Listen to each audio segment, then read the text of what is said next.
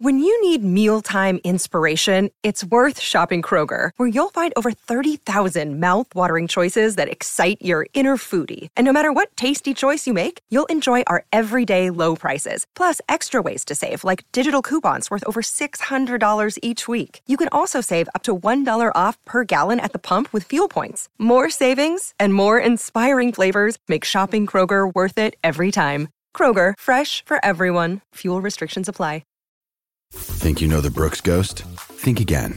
Introducing the all-new, better-than-ever Ghost 16. Now with nitrogen-infused cushioning for lightweight, supreme softness that feels good every step, every street, every single day. So go ahead, take your daily joyride in the all-new nitrogen-infused Ghost 16. It'll turn your everyday miles into everyday endorphins. Let's run there. Head to brooksrunning.com to learn more. After 39 long years, the Cup is back home. The Bruins are 2011 Stanley Cup champions.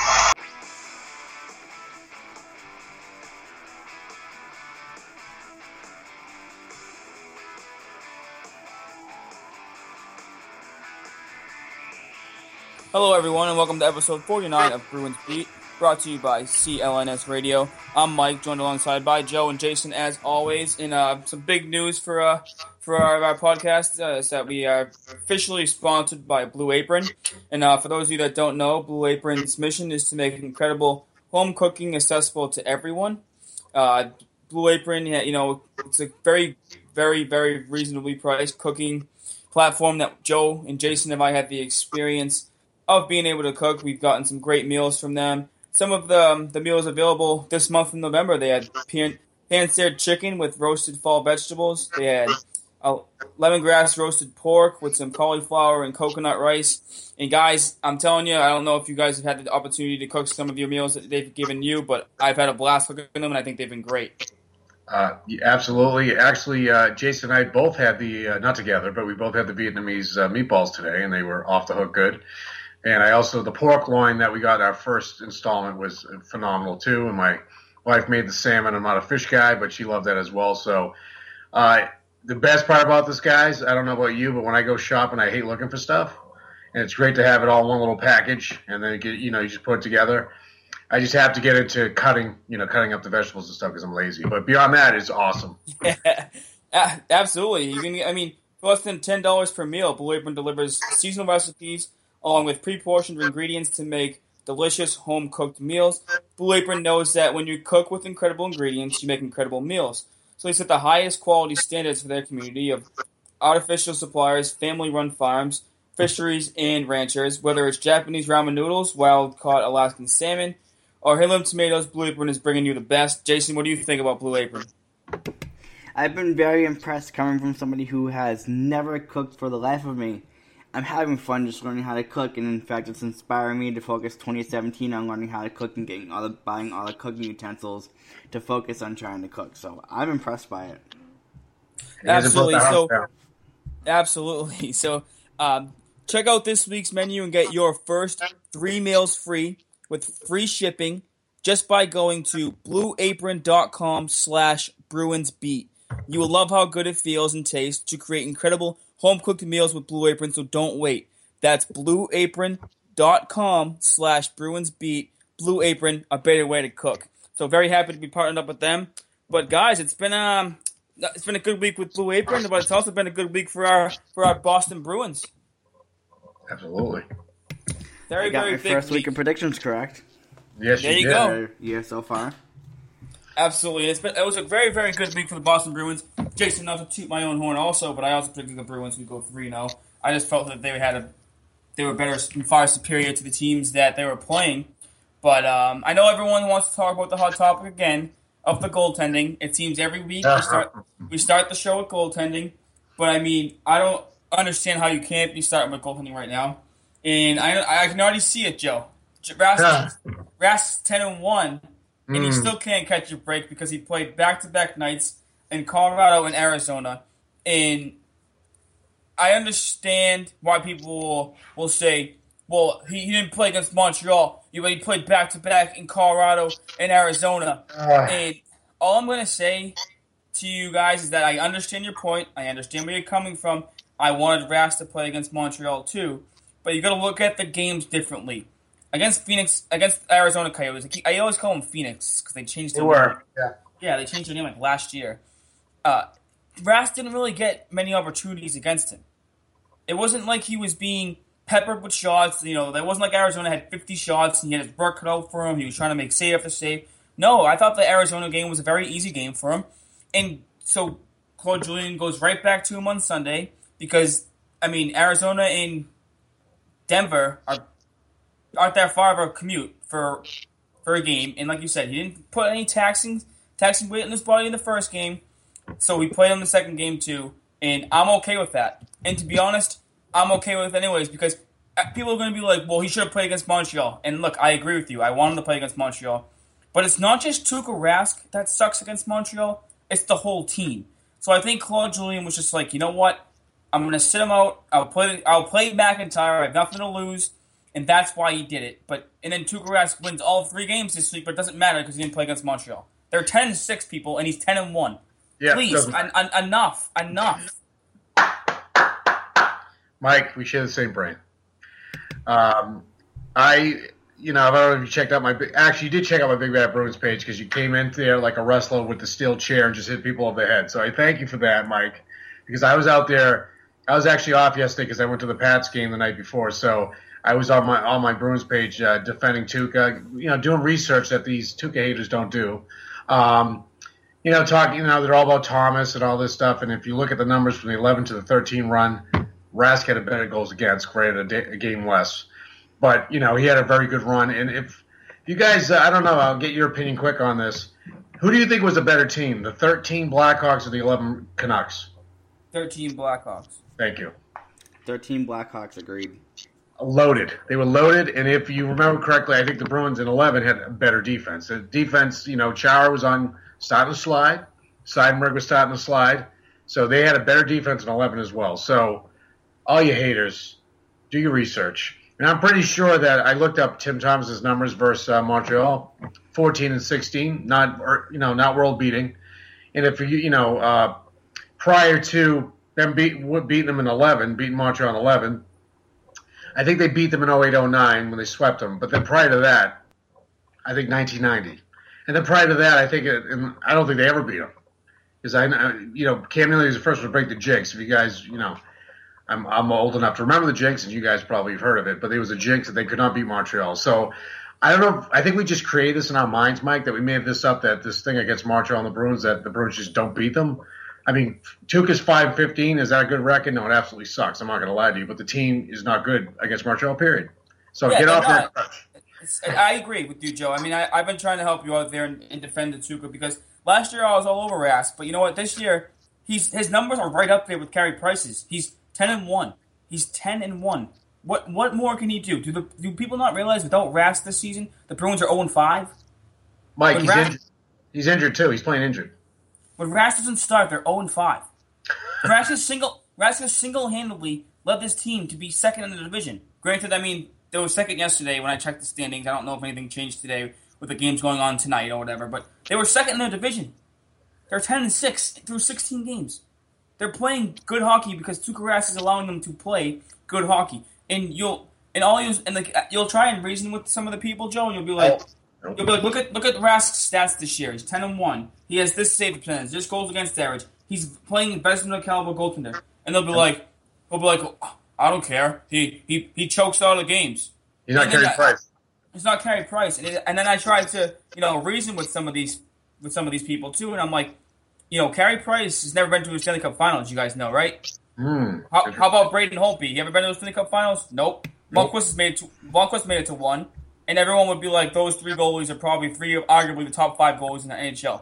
So where I can see where people are coming from by saying he's not Price. Nope, he's not Price. But what has Rask done that Price hasn't? Brought his team to a Stanley Cup Finals. And I'm not saying Rask is better than Price, but all I'm saying is people just will dump on Rask for whatever. They'll be like, oh, well, he blew it against the Flyers. And so it was just him, right? He was the only player on the ice, and someone commented back, Joe, and was like, essentially, it's his fault. So Rask deserves blame for their whole collapse against Philadelphia. Just Rask. Yeah, and Tuukka Rask also broke Krejci's wrist that year too, right? He slashed his wrist. The argument, you know what, Mike? I think I'm at to the point where I'm just whatever. You know, I just can't deal with it anymore. You know, a couple of people are like, who's going to play net if they trade Rask? You know, they can't answer the question. It's, you know what? I think I'm like just going to let Tuukka Rask talk. I just hope some miraculous he pulls off like a Tim Thomas year and wins the cup. You know, if he wins the cup, they'll be like, well, you know, they had these breaks. It'll be Excuseville. You know that because they'll be finally wrong. Like if they avoid Montreal, they'll be like, well, he didn't play Montreal. Yeah, right. Because he does the playoff seedings. The thing is, it's not the first year. I mean, if you guys see my page over the year, I've been a fan. I'm a goaltender fan. I loved Andy Moog. I liked Tim Thomas before he went crazy town. And then I like Tuukka Rask. I like goalies because they're just nuts and they just, you know, they're the most important position on the ice. And for this guy, did he have a couple of moments that might be questionable? Well, I even think against Ottawa, if he's crapping his pants, he's not going to be able to do much for you anyway. The Finland thing, you know, as soon as that happened, I knew he was going to get flack for that too. So be it. But this year, you just can't. He's 10-1, guys. Because if it wasn't for him, they'd be like 3 or 4 wins if they're like. Jason, what do you think about Tuukka Rask so far? And I know we keep talking about Tuukka Rask and how he's doing this year and stuff, but I mean, it's kind of hard to ignore. He just won the star of the week this past week for the NHL, the whole NHL. I mean, I know we started the past 2 shows talking about goaltending, but I don't see how you can't with the way Rask has been playing. A goaltender doesn't make a team, but I'm going to keep you guys in suspense here. I am changing my mind still a little bit. I'm amazed at how well he's actually played, and the team seems to respond behind him. You can already see that, and maybe, you know, he has a fire in him this year. So it's been very impressive. I'm going to change my mind. And I've been on the verge of backing off anyway. But, you know, it's been very impressive. It's great to see the team respond. And the Bruins have a lot of good going for them. And, you know, Felger and Maz brought up a good thing on a Fudo Shinzawa article that we're going to discuss later. But I'm impressed. The one thing I also want to talk about with the goal situation, too, is I don't know if you guys saw this, but Anton Khudobin's back practicing with the team. They had 3 goalies on the ice for skate today. It was obviously McIntyre still with the team also. And what's bringing me to the point here is I'm kind of bummed that Khudobin's back. And I don't mean this that Khudobin's a bad player. I just wanted to see a little bit more from McIntyre. I agree. And I'm not trying to dump on Khudobin. Obviously, Khudobin got signed to be the backup goaltender, so it's better to send down McIntyre, get him playing time in the AHL. He'll probably dominate the starts because Subban's still sucking down there. But I mean, I just wanted to see him probably get one more NHL start, and I don't think that's going to happen because Khudobin seems like he's going to come back. And I remember, Joe, you were a big advocate for McIntyre over Khudobin too after watching them both play this year. I thought McIntyre's been good. I mean, even though, you know, against New York, I think he kept them in that first period. They had the lead, and then they fell apart. And then he just did, he had a gaffe at the end of the Montreal game. So, he played in 2 of the toughest houses or barns, if you will, to play in.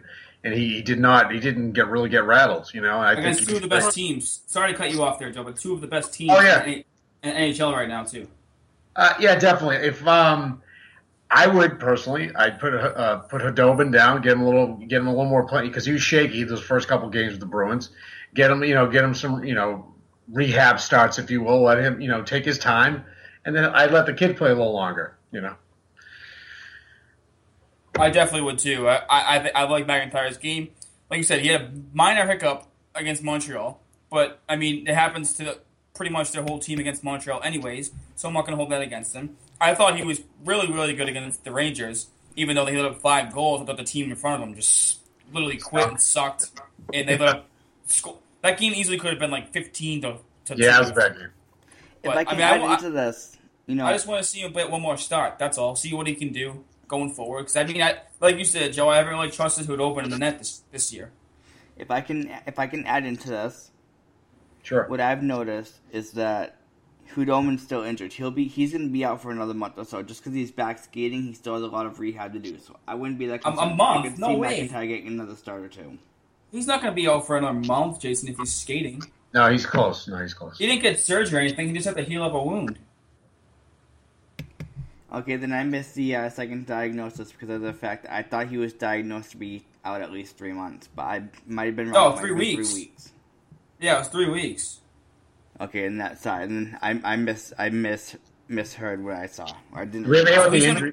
Do we ever hear what the injury actually was? Did they ever say it? No, I think Something they with said the shoulder.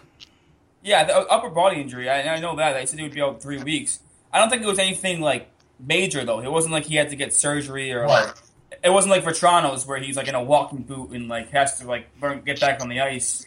And Vetrano's obviously still not skating or anything like that. Or it wasn't like Kevin Miller's broken hand where he had to get surgery on it. So I think it was just a minor like he strained or pulled something, so he had to rest it.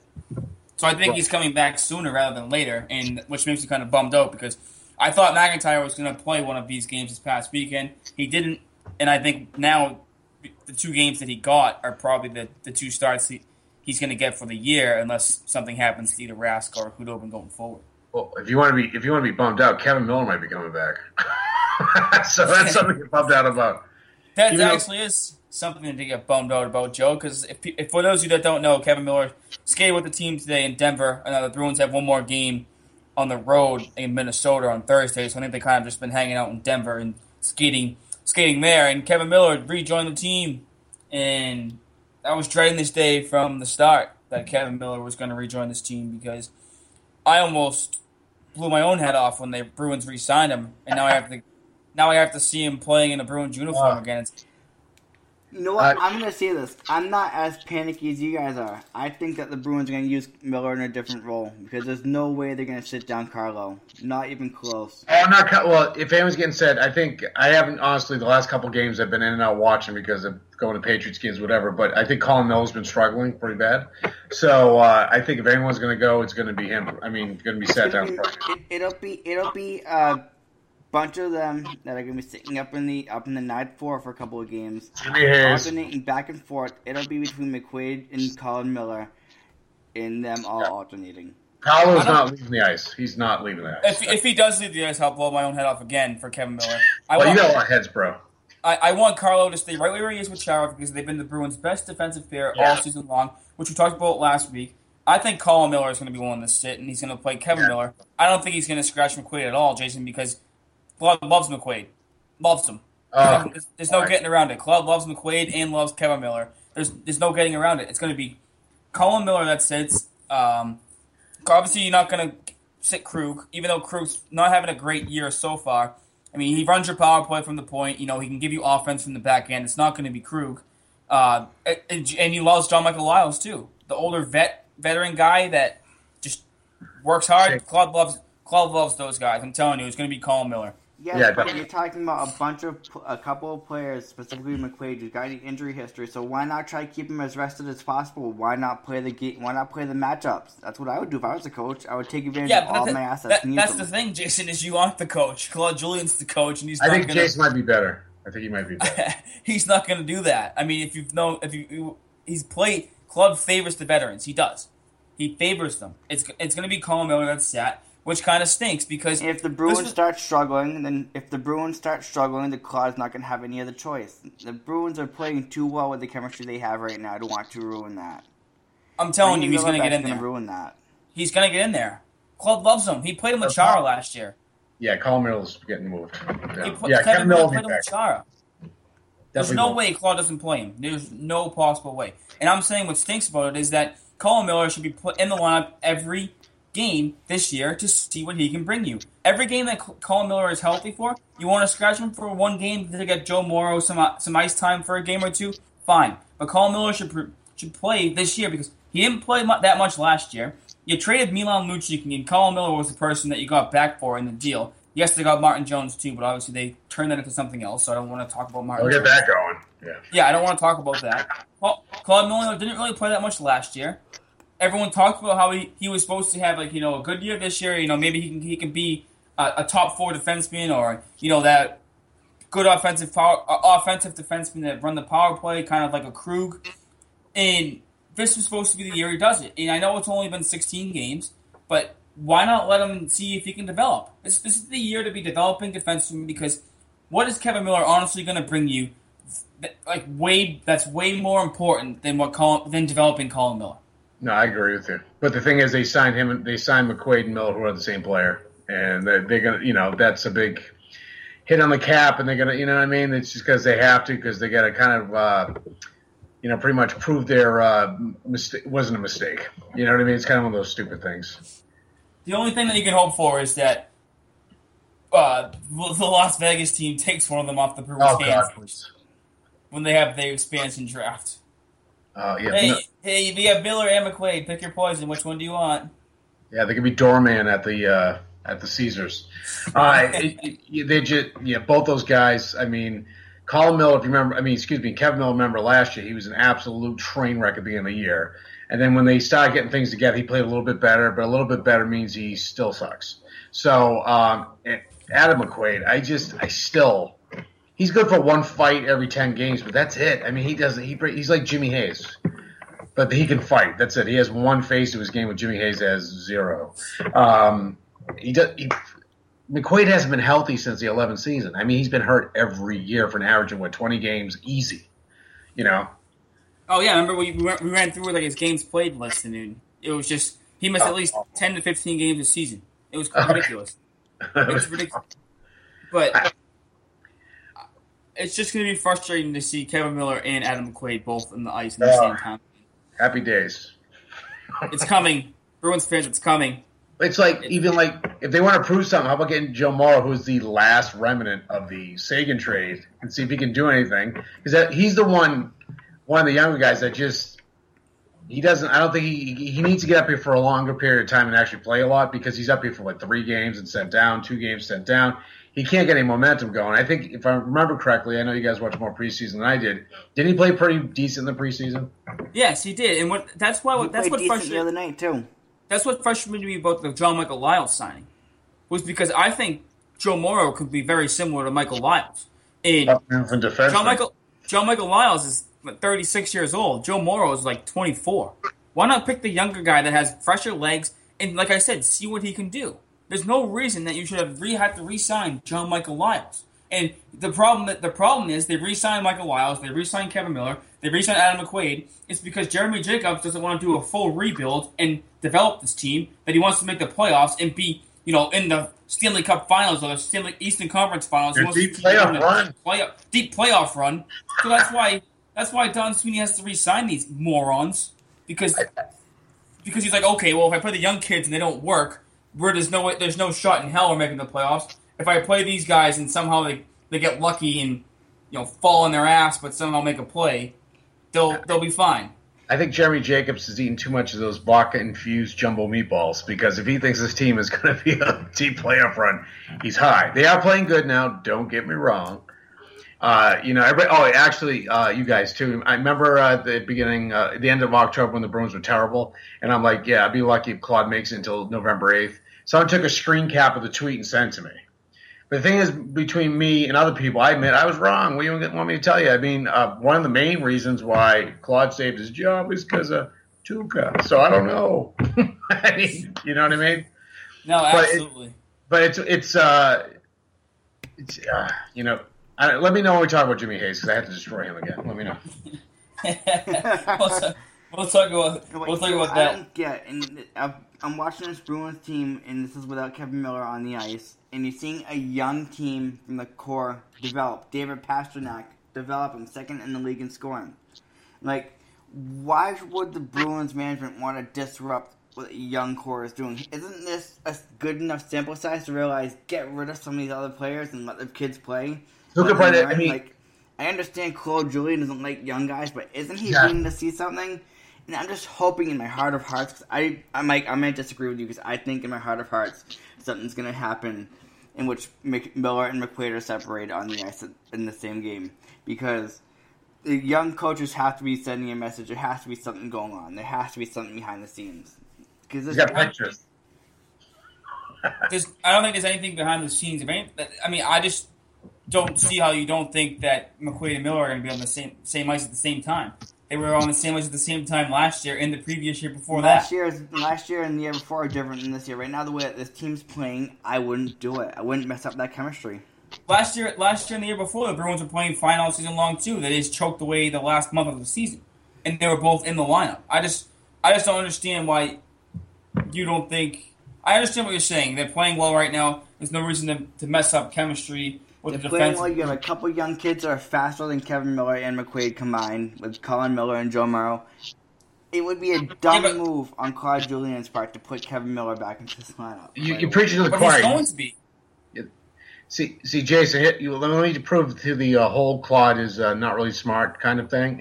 He plays Jimmy Hayes almost every night. So if that doesn't tell you that he doesn't really look at the rationale and the numbers and what's real, what he should do and shouldn't do, he plays Jimmy Hayes because Jimmy Hayes makes $4 million a year.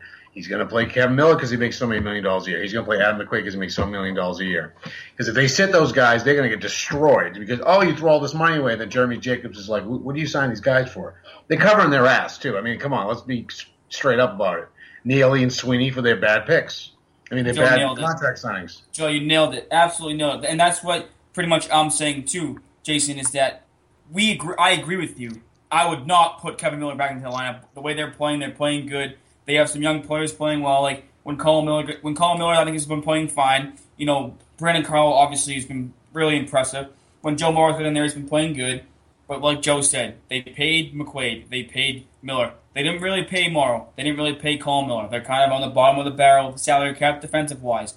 It would be like, I won't want to compare them to Chara because that's too much. But like if Torrey Krug, like Torrey Krug hasn't played that bad. Hasn't played that well all season long this year.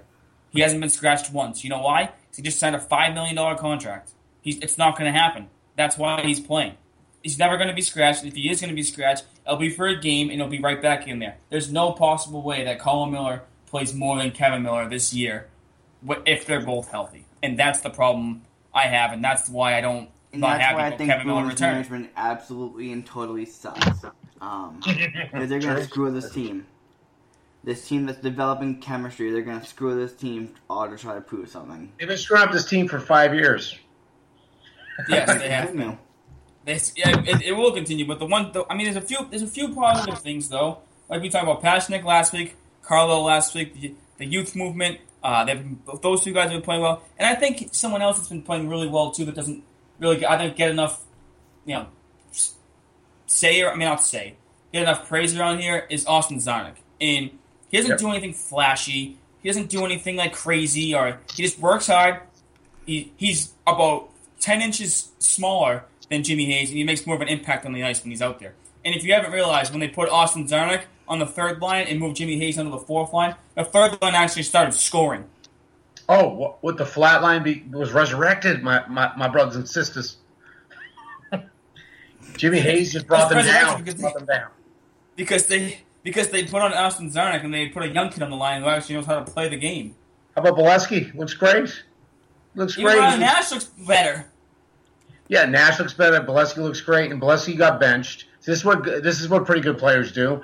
They get benched. They realize they're not playing well. They're looking down at the game. They're looking at what the other guys are doing on the ice. They break it down. They're trying to interject what they did wrong and all this. Jimmy Hayes is just stuffing his face with beers, probably popcorn up there, and doesn't give a shit. Oh, sorry, crap. You know what I mean? I think Jimmy Hayes, I just think is checking out. That's what I think. He signed his contract. He's good. That's what I feel like, too. And the one thing I think is going to be interesting that happens with that whole Jimmy Hayes thing, and which could happen. This could happen because, like Joe said, you pay him the money. When Frank Petrano comes back, what are they just going to send down Czarnik now because, Jimmy Hayes makes the money? That would be awful. Absolutely horrendous if they did that. Because I like Czarnik. He's playing really well in the third line. And even when Backers went out and he was playing with Krejci and Spooner, I said to a few of my buddies, and I even said to my dad, I go, this Czarnik kid can play. And he competes, he works hard, and he's a young player. Play the young kids. Just play him. Let him develop. If he's playing well, play him. And I understand what Jason's saying. Colin Miller, play him. Carlo, play him. Play the young kids. But it'll be frustrating if Petrano comes back and Austin Czarnik gets sent down because I think he deserves to be on this team. Yeah, I agree. I feel like you have a bunch of players, even though they're a little bit older, who still have some skill. The Bruins need to get off their butt and make a hockey move while their team is still developing, and they're not going to do it. And it's going to be one of those things where Boston media, not just me, not just you, not just Joe, where everybody looks at this team and says, you're throwing this away because you have an opportunity. I'm going to feel bad when Rich Hall comes back to see Austin Czarnik go back down when Austin Czarnik's probably earned his place after playing almost half the season as well as he's played. He's been playing great. I think he deserves to stay. But the problem is they overpay for players that they don't need to sign. And like their fourth line of Schaller and Moore and Achari, I think Achari's been hurt. Achari got banged up. He'll be out like a month or so. So now that's why Jimmy Hayes is actually playing, Joe. I think. But yeah, that's why. When Achari and Vetrano come back, the problem is they're signing players like Jimmy Hayes to contracts that they shouldn't be signing him to. They never really signed Jimmy Hayes. He was still off that Florida contract. They got that beautiful contract with that big 200-pound bag of potatoes. Okay, that's all he is. Should I get into him now? Could you let me get a rant in? Go ahead. Absolutely. All right. Go ahead. Let's do the Jimmy Hayes. This moment sponsored by Jimmy Hayes Friendship of the Week by Joe Gill. Yeah, this part is not sponsored by Blue Apron because Blue Apron's really good and Jimmy Hayes isn't. This is sponsored by stress and anger. Okay, so basically, all right, Jimmy Hayes. Okay, there was a play, I believe it was against Columbus, where a guy went to the corner. He's on the boards getting the puck, and Jimmy Hayes could have actually used his big, totem pole body and actually hit the dude. But did you think he did? Nope. Peeled off. That just typifies who he is. He could have set the tone and actually had a big hit and actually showed the people that pay the money and made the people who actually sign his sign his checks and all that he really cares, because he shows nothing. He took a shot the other day too that was he looked like he was shooting it with a piece of plywood. It was just there was nothing. Let's go over it again, gentlemen. Can't shoot, can't pass, can't hit, can't fight. He lost to a midget. Remember that? He can't fight. The only reason he's in there is because Achari's hurt, but at the same time I'm thinking, can we bring up anyone from Providence that is young and needs some time to develop? Let's bring them up, because Jimmy Hayes brings 0.0 to the game. Well, they had Danton Heinen up, but they sent him down. Because Jimmy Hayes is better than him, said no one. Yeah, and actually, I know you don't really follow the Providence Bruins that much, Joe, but Danton Heinen's actually been playing pretty well down there too. Funny how that happens when they keep the 6'5" stiff. Yeah, well, yet again, if you and Jason, this is it. It's a business, and they have to justify. If there's you have cars out there, they have problems after, you have to do a recall. The Bruins need to recall the Jimmy Hayes SS. They need to recall the Adam McQuaid Coupe, and they need to recall the Kevin Miller 4x4 because they all suck.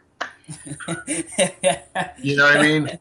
They should be on the used car salesman lot and just basically be sold for scrap, because they bring nothing to the table. And Jason, I'm completely on board with you. I'd rather have these young kids play. Here's the thing: if these young kids like Michael Felger, who a lot of people hate, but I think he's really knowledgeable about the Bruins, and you could tell he's a fan. So he really is kind of straight now.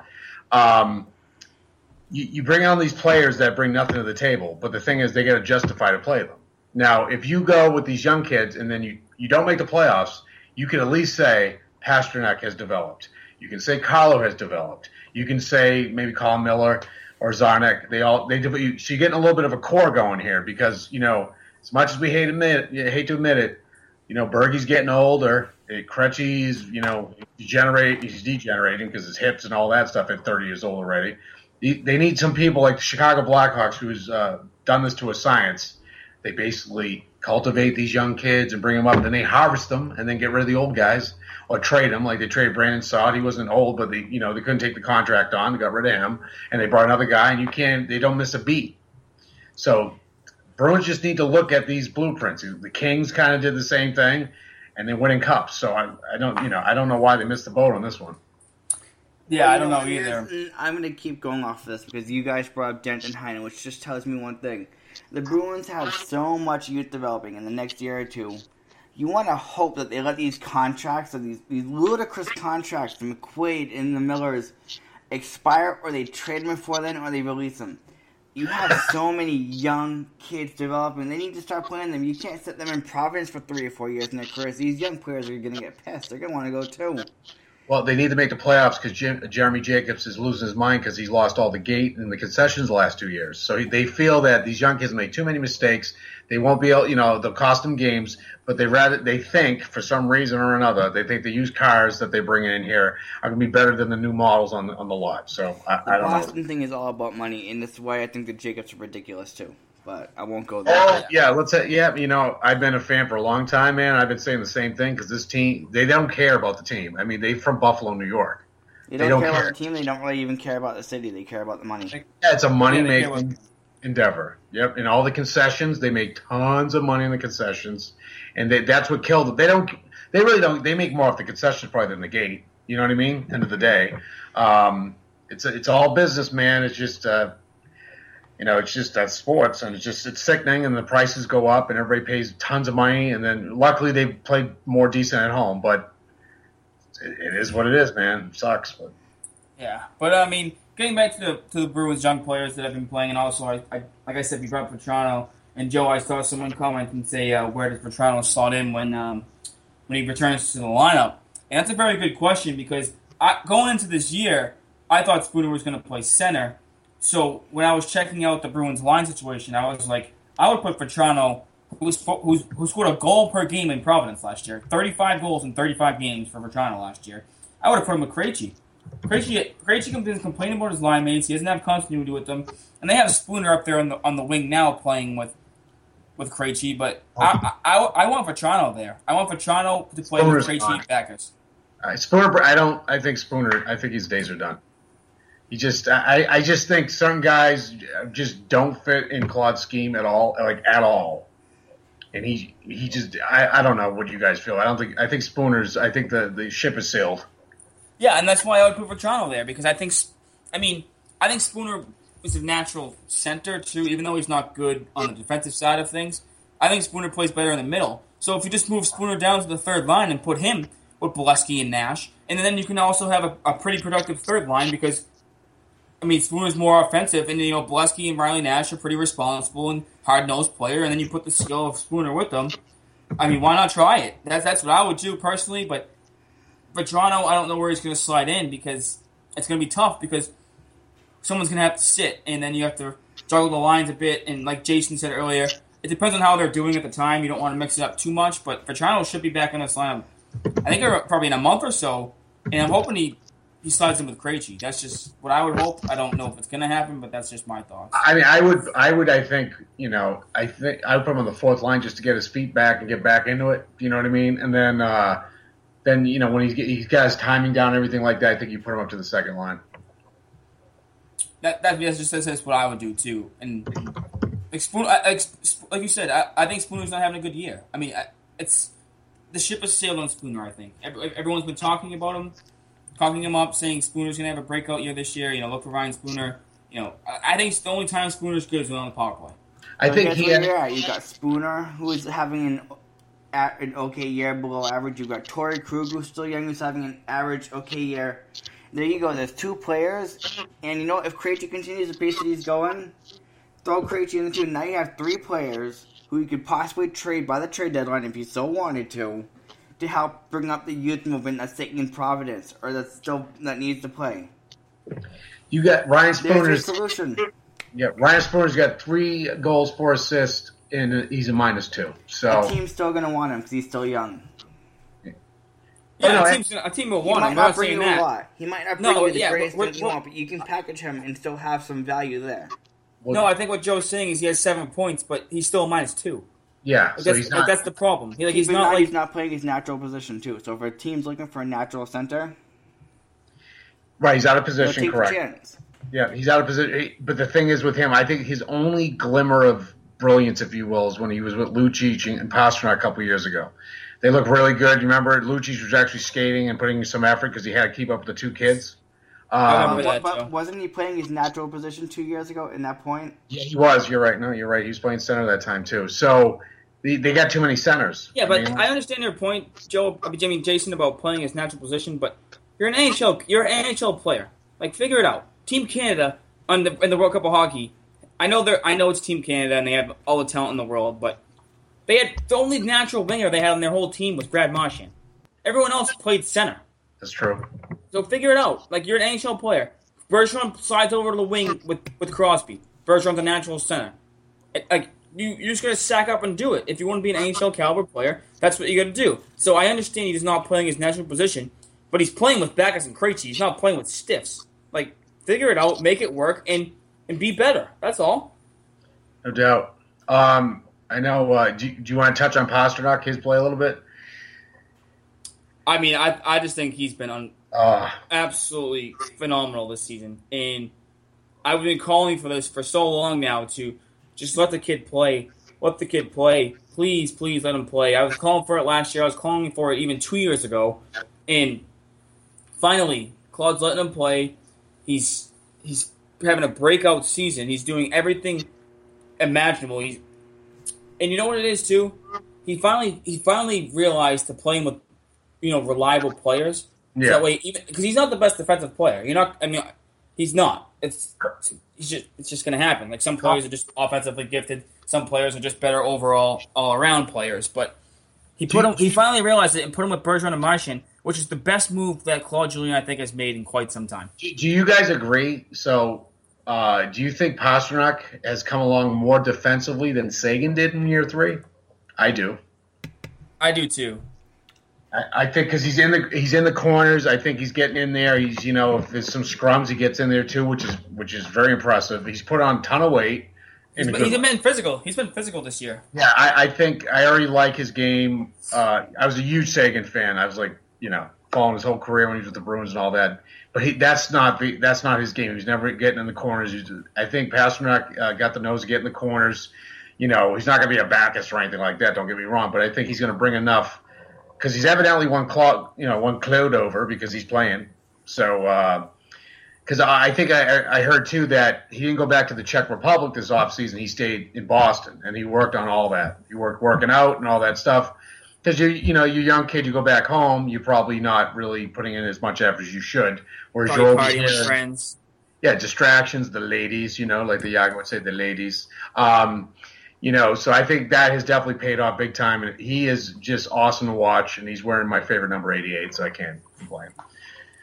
Yeah, nothing wrong with that. But Jason, do you have a thought on Pastrnak, or do you want to move on to the Fluto story over the weekend?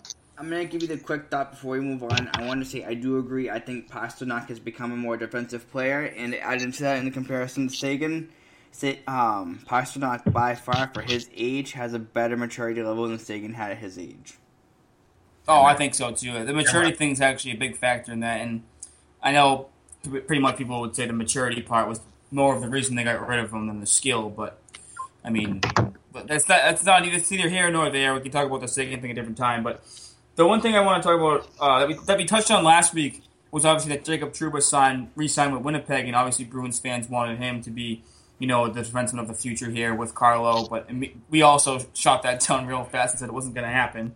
Yep. But an interesting thing that Fluto Shinzawa, who covers the Bruins for the Boston Globe, wrote about in his article was pretty much stating that, what the Winnipeg Jets did with Trouba could have been a similar situation with the Bruins and Dougie Hamilton.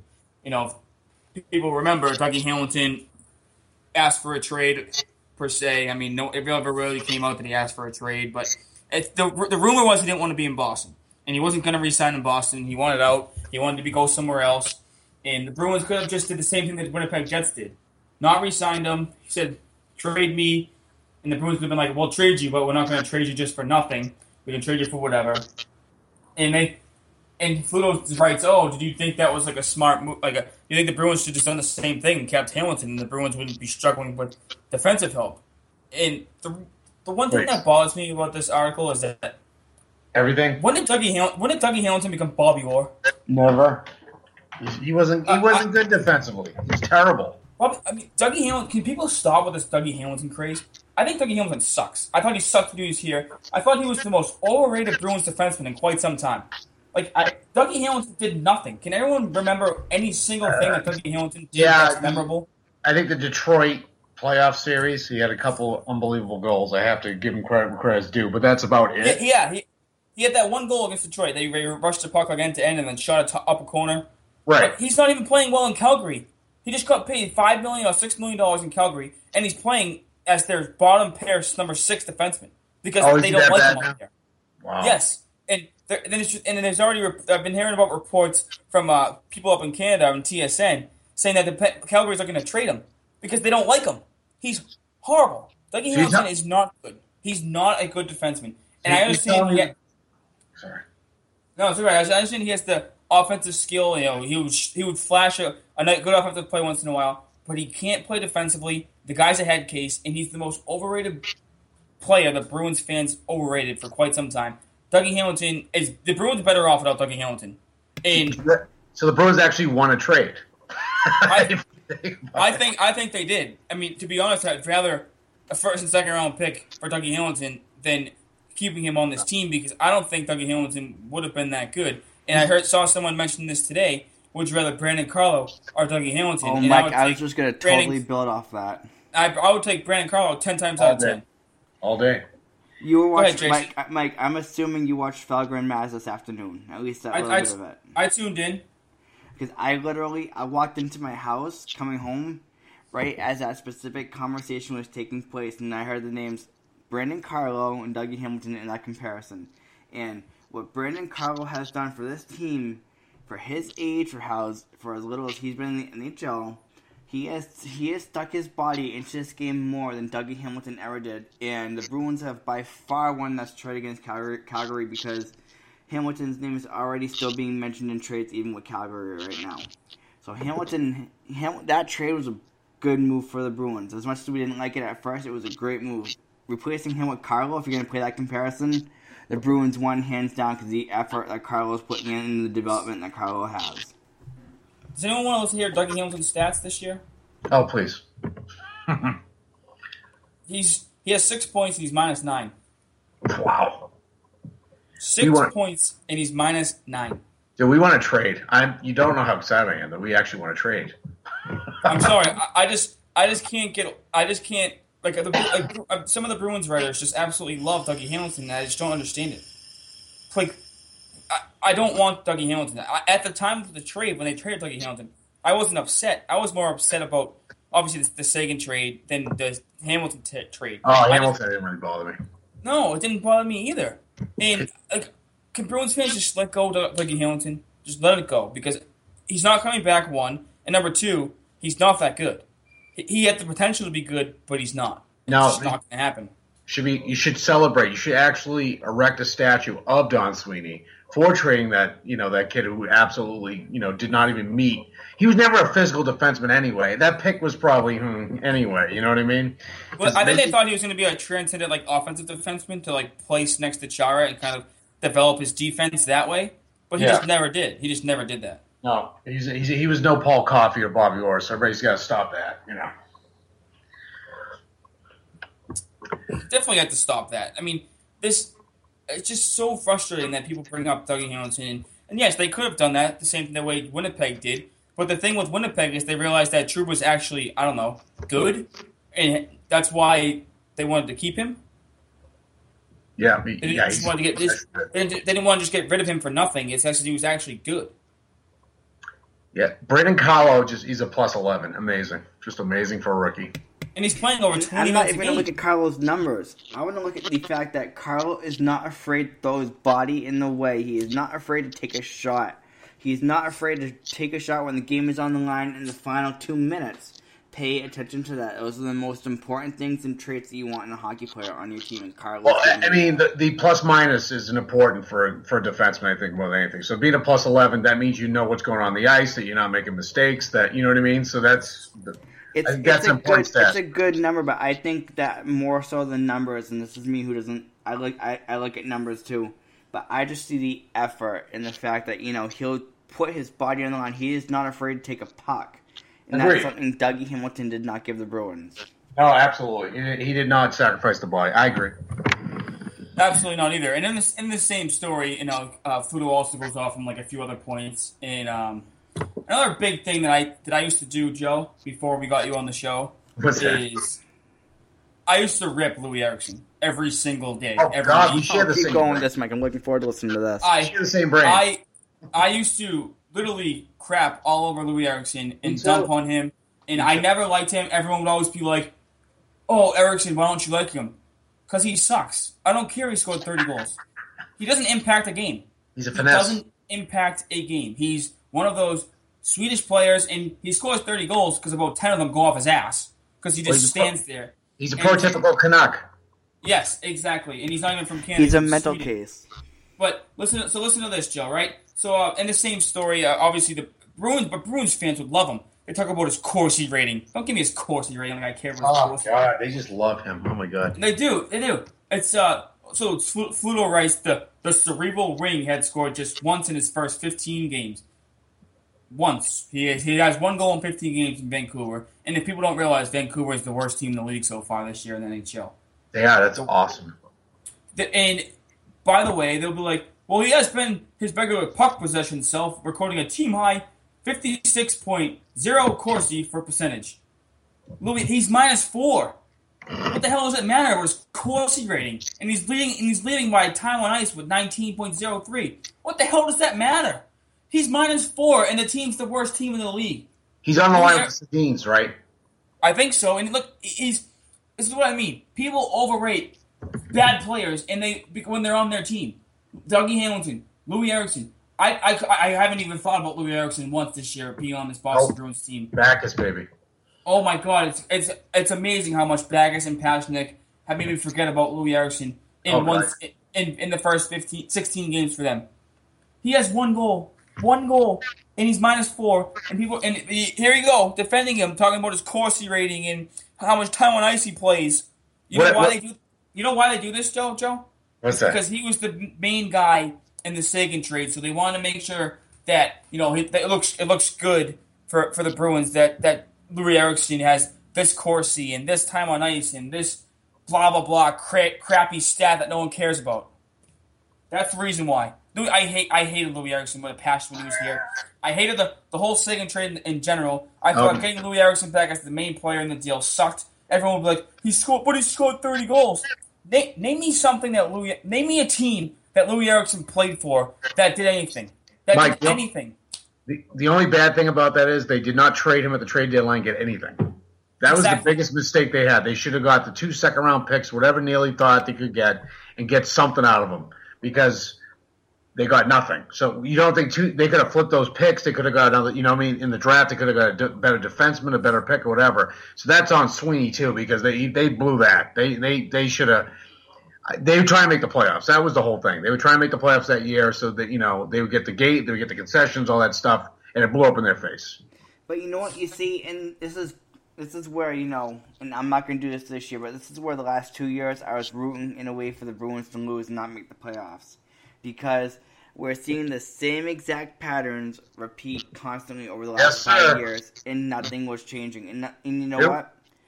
We can place these mistakes on Sweeney, but you know what? In a way now, I'm kind of backing off of that one because I'm so tired of not watching playoff hockey. I'm so tired of watching a team that's not intense that it's taken my interest away from the game. So seeing the Bruins as a team playing the way they are right now, I can put up with the management at the present moment until they start struggling. Absolutely, Jason. I understand. But sorry, I just needed to rant about that because I loved it. Reading that story, it's like everyone when they were here, everyone was like Dougie Hamilton, Louis Erickson, yay, they're so good. But now they leave and no one misses them.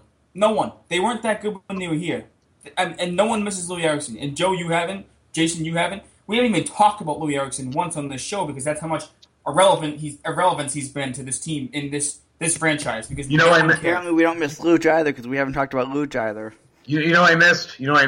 Jerome McGinn left only one season. That's what I missed because he brought so much to that team in 2014. He brought the leadership. He lit a fire into Krejci. He lit a fire into Lucic, but they couldn't sign him because Shirley absolutely screwed up the cap. So imagine if they had Iginla, I would say I imagine it, but you haven't heard like 2 things from McGinley in Colorado, so you have to work where he went. Mistake. He went to a crappy team. He signed with the wrong team, and he did it for the money. I mean, I don't blame him because when he signed with the Bruins, he didn't really get a high money contract. He kind of got like an incentive contract. I loved him. I thought he was great here. I loved it. Yeah. He did everything. I mean, I think a pro. I wish if we didn't get stiffed in that whole that trade in 14, he could have been the difference of us maybe winning another cup. But that's here or there.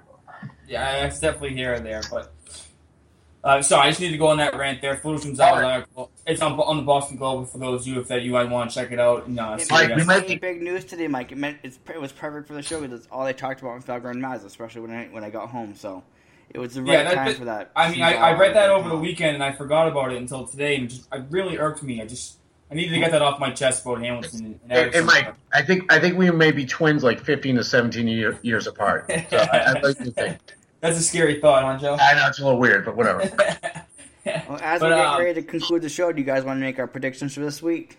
I was just about to say that myself, Jason. The Bruins got 3 games. So obviously, we'll be back on Tuesday when the Bruins have one more road game on this mini road trip, I guess you can call it. They're in Minnesota on Thursday. They're playing at home Saturday against Winnipeg, and then at home Tuesday against St. Louis. David Bagger's first game against his old team. That's going to be perfect for the show after the game.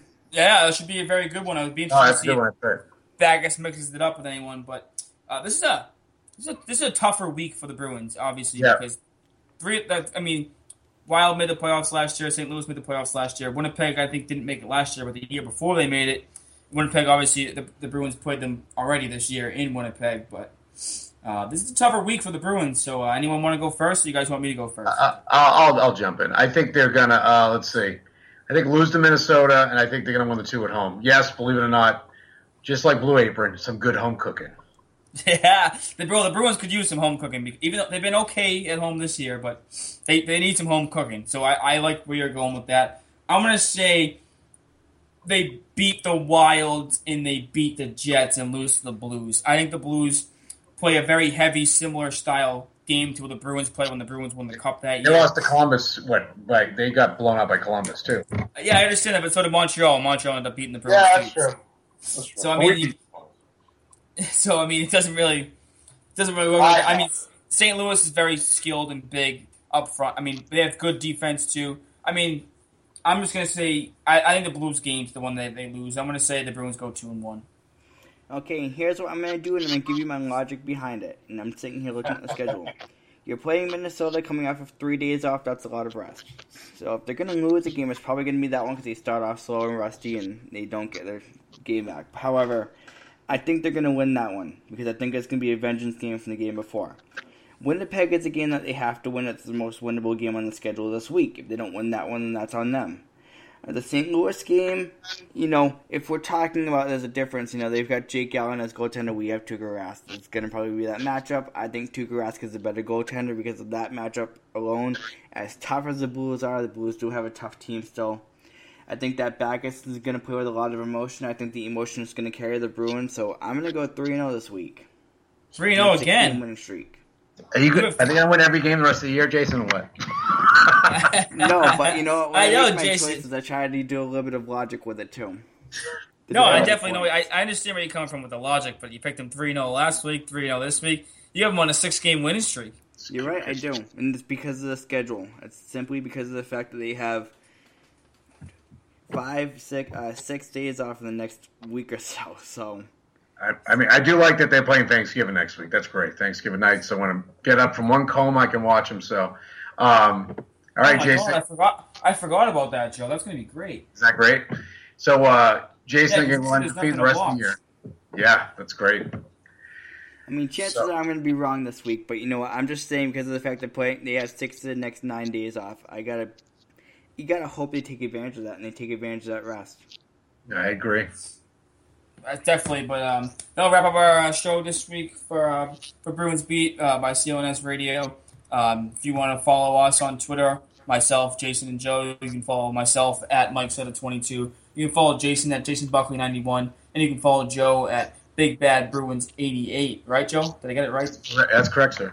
Finally, I got to it. Finally. You can also follow our own personal Twitter account at Bruins_beat. If you tweet at it, I usually always answer. I'm always usually logged into that, so I do argue with people on that or give you my opinion about that. And you can also find us on iTunes, right, Jason? Yes, you can find us on iTunes at Boston Bruins Beat Podcast. You can find us on iTunes, Stitcher.